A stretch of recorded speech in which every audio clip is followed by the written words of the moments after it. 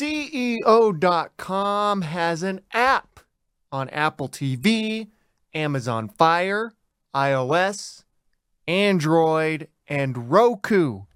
Download our app on whatever platform you like for exclusive content and other things you won't want to miss. It's free. And it's good for you. And it's free. Go to CEO.com and hit the subscribe tab for more information.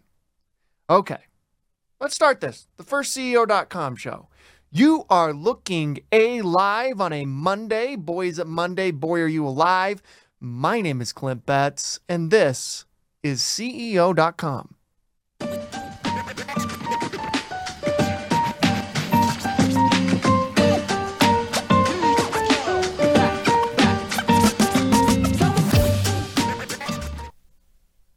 The United States Senate is trying to pass an infrastructure bill.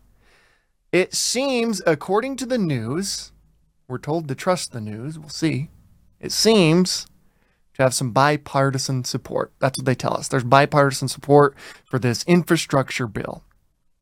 Oddly, because nothing politicians do makes any sense whatsoever, they've added a provision about cryptocurrency and how it should be regulated moving forward. It's worth repeating. In this bill about improving roads and bridges and other infrastructure in our country, meaning the United States, this bill will also change how cryptocurrency is regulated. Here's what Senator Ted Cruz had to say about this whole thing. He says the infrastructure deal contains dangerous in all caps, that's how you know he's serious, dangerous provisions that would devastate crypto and blockchain innovation. That's Senator Ted Cruz. He also tweeted that he doesn't think there are 5 senators who know anything about cryptocurrency. I don't think there's one senator who knows anything about cryptocurrency. Ted Cruz is an interesting politician. He's got that beard now. He endorsed the guy who said that his father may have killed John F. Kennedy Jr. while he's president. And it appears that Ted Cruz, this beard guy, and the guy who endorsed the guy who said his dad may have killed JFK, it appears he's right about the crypto provision. Some of the biggest names in tech are speaking out against this crypto provision. It's worth noting, Elon Musk, who may be crypto's biggest advocate, seems like he can change the price of a Bitcoin or Dogecoin with a single tweet. He called the legislation hasty. Hasty. Elon Musk said hasty, according to something I read. Jack Dorsey, he said some things about it too. He's Twitter's CEO, and he always spends like a week getting eaten by mosquitoes every year. That's like his main thing. That's the main thing I know about Jack Dorsey. One of the largest and most prominent venture firms in Silicon Valley, Andreessen Horowitz, founded by Marc Andreessen and Ben Horowitz, had this to say about the legislation.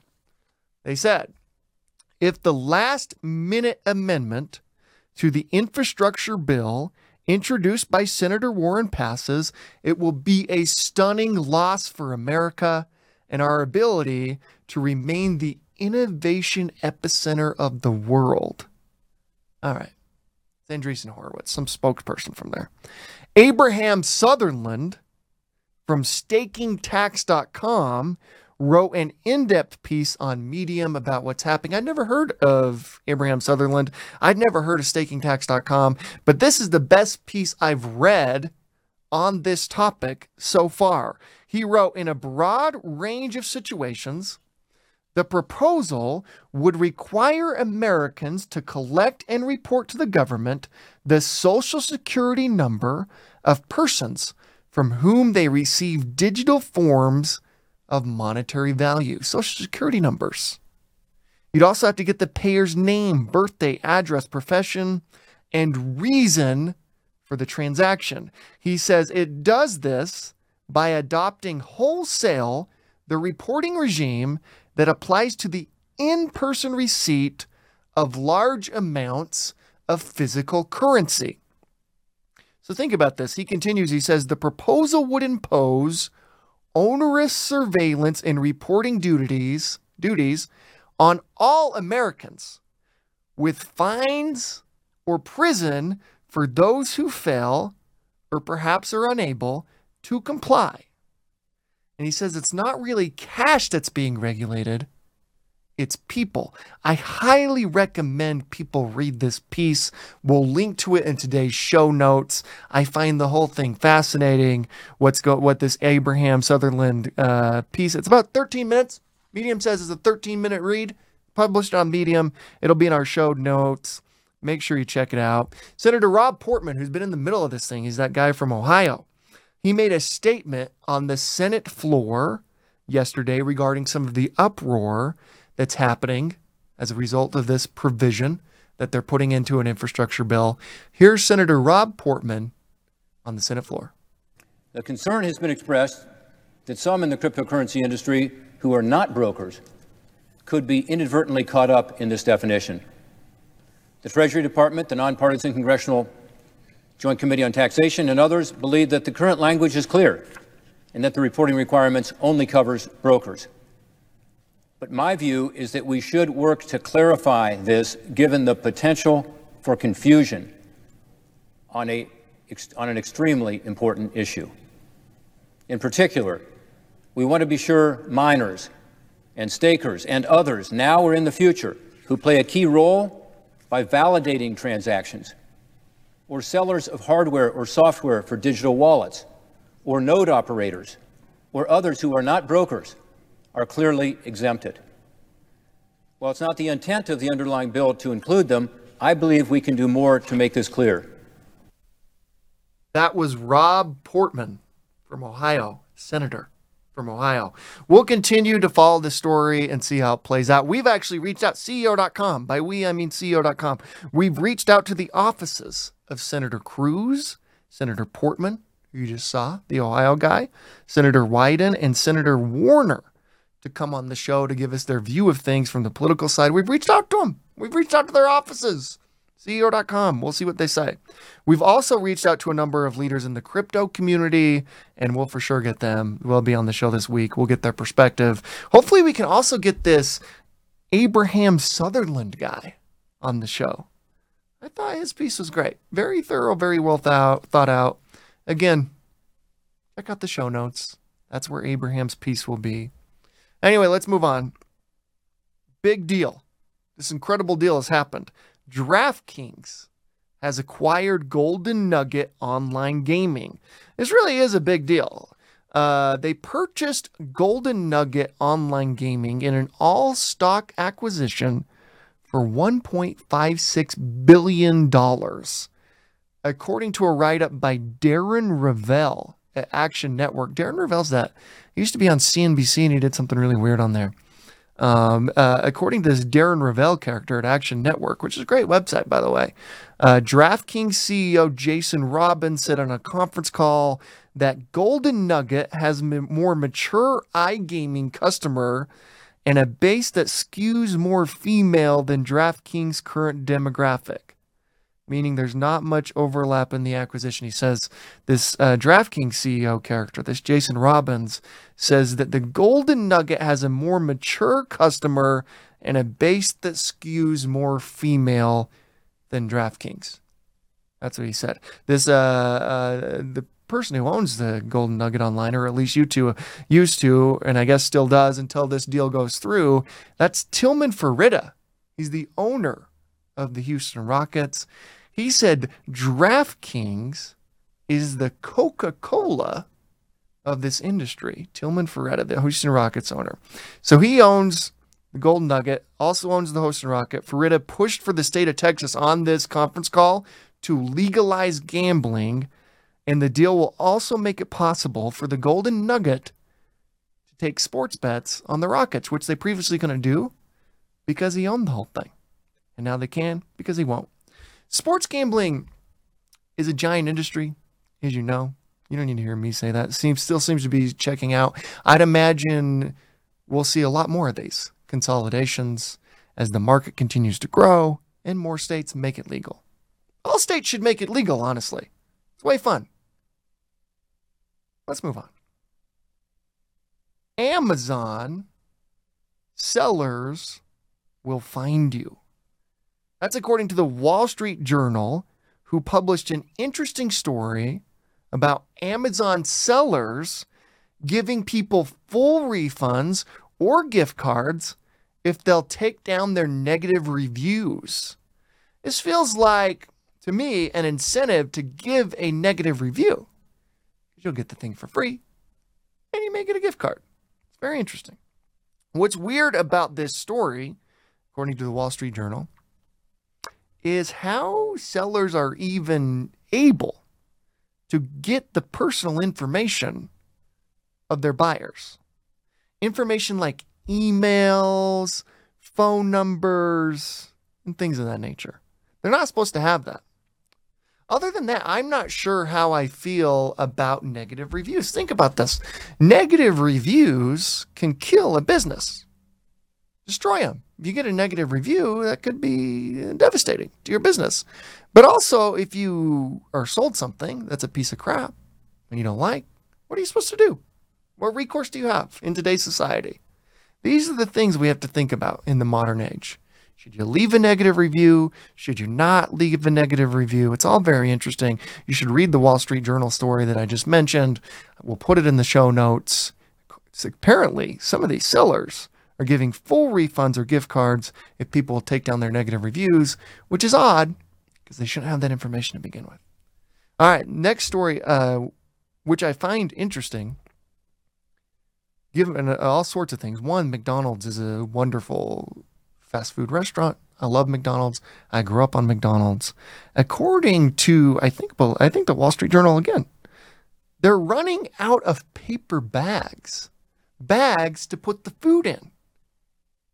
And this is in part because of an overall supply chain crunch and worker shortages that so many businesses are experiencing right now.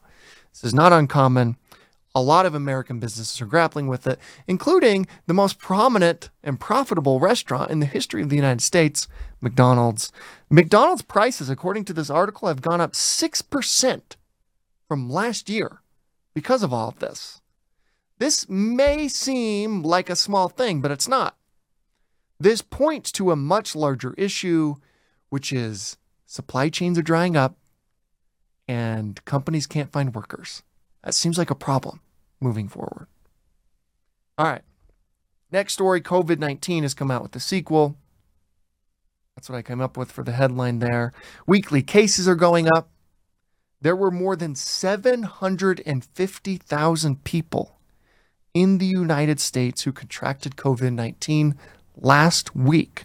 And those are just the people that have been tested. And think about this. If you had the vaccine, you don't get tested, which is really interesting, at least not in a lot of states as far as I understand it.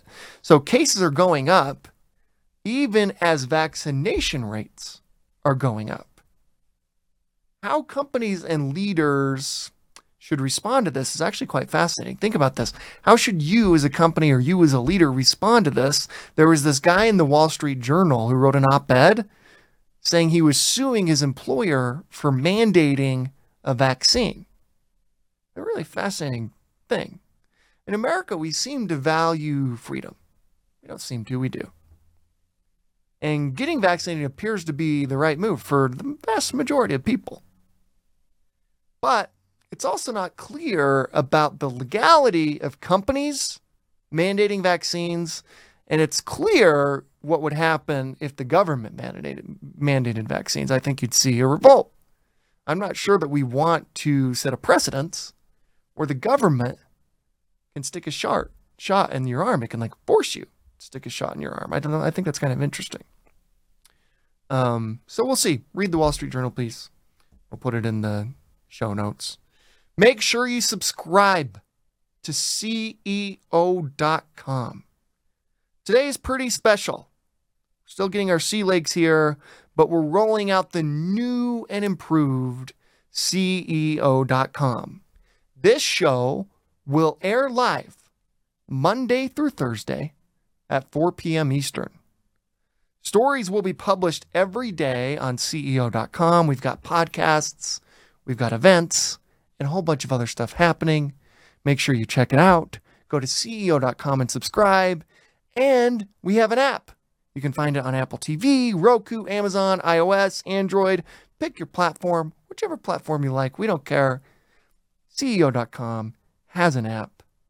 I'm sure this show will evolve. We'll definitely have guests. Won't always just be me talking to you. And if you want to be on this show, email me at clint@ceo.com, and we'll see what we can do. Finally, you'll find two things published on CEO.com today.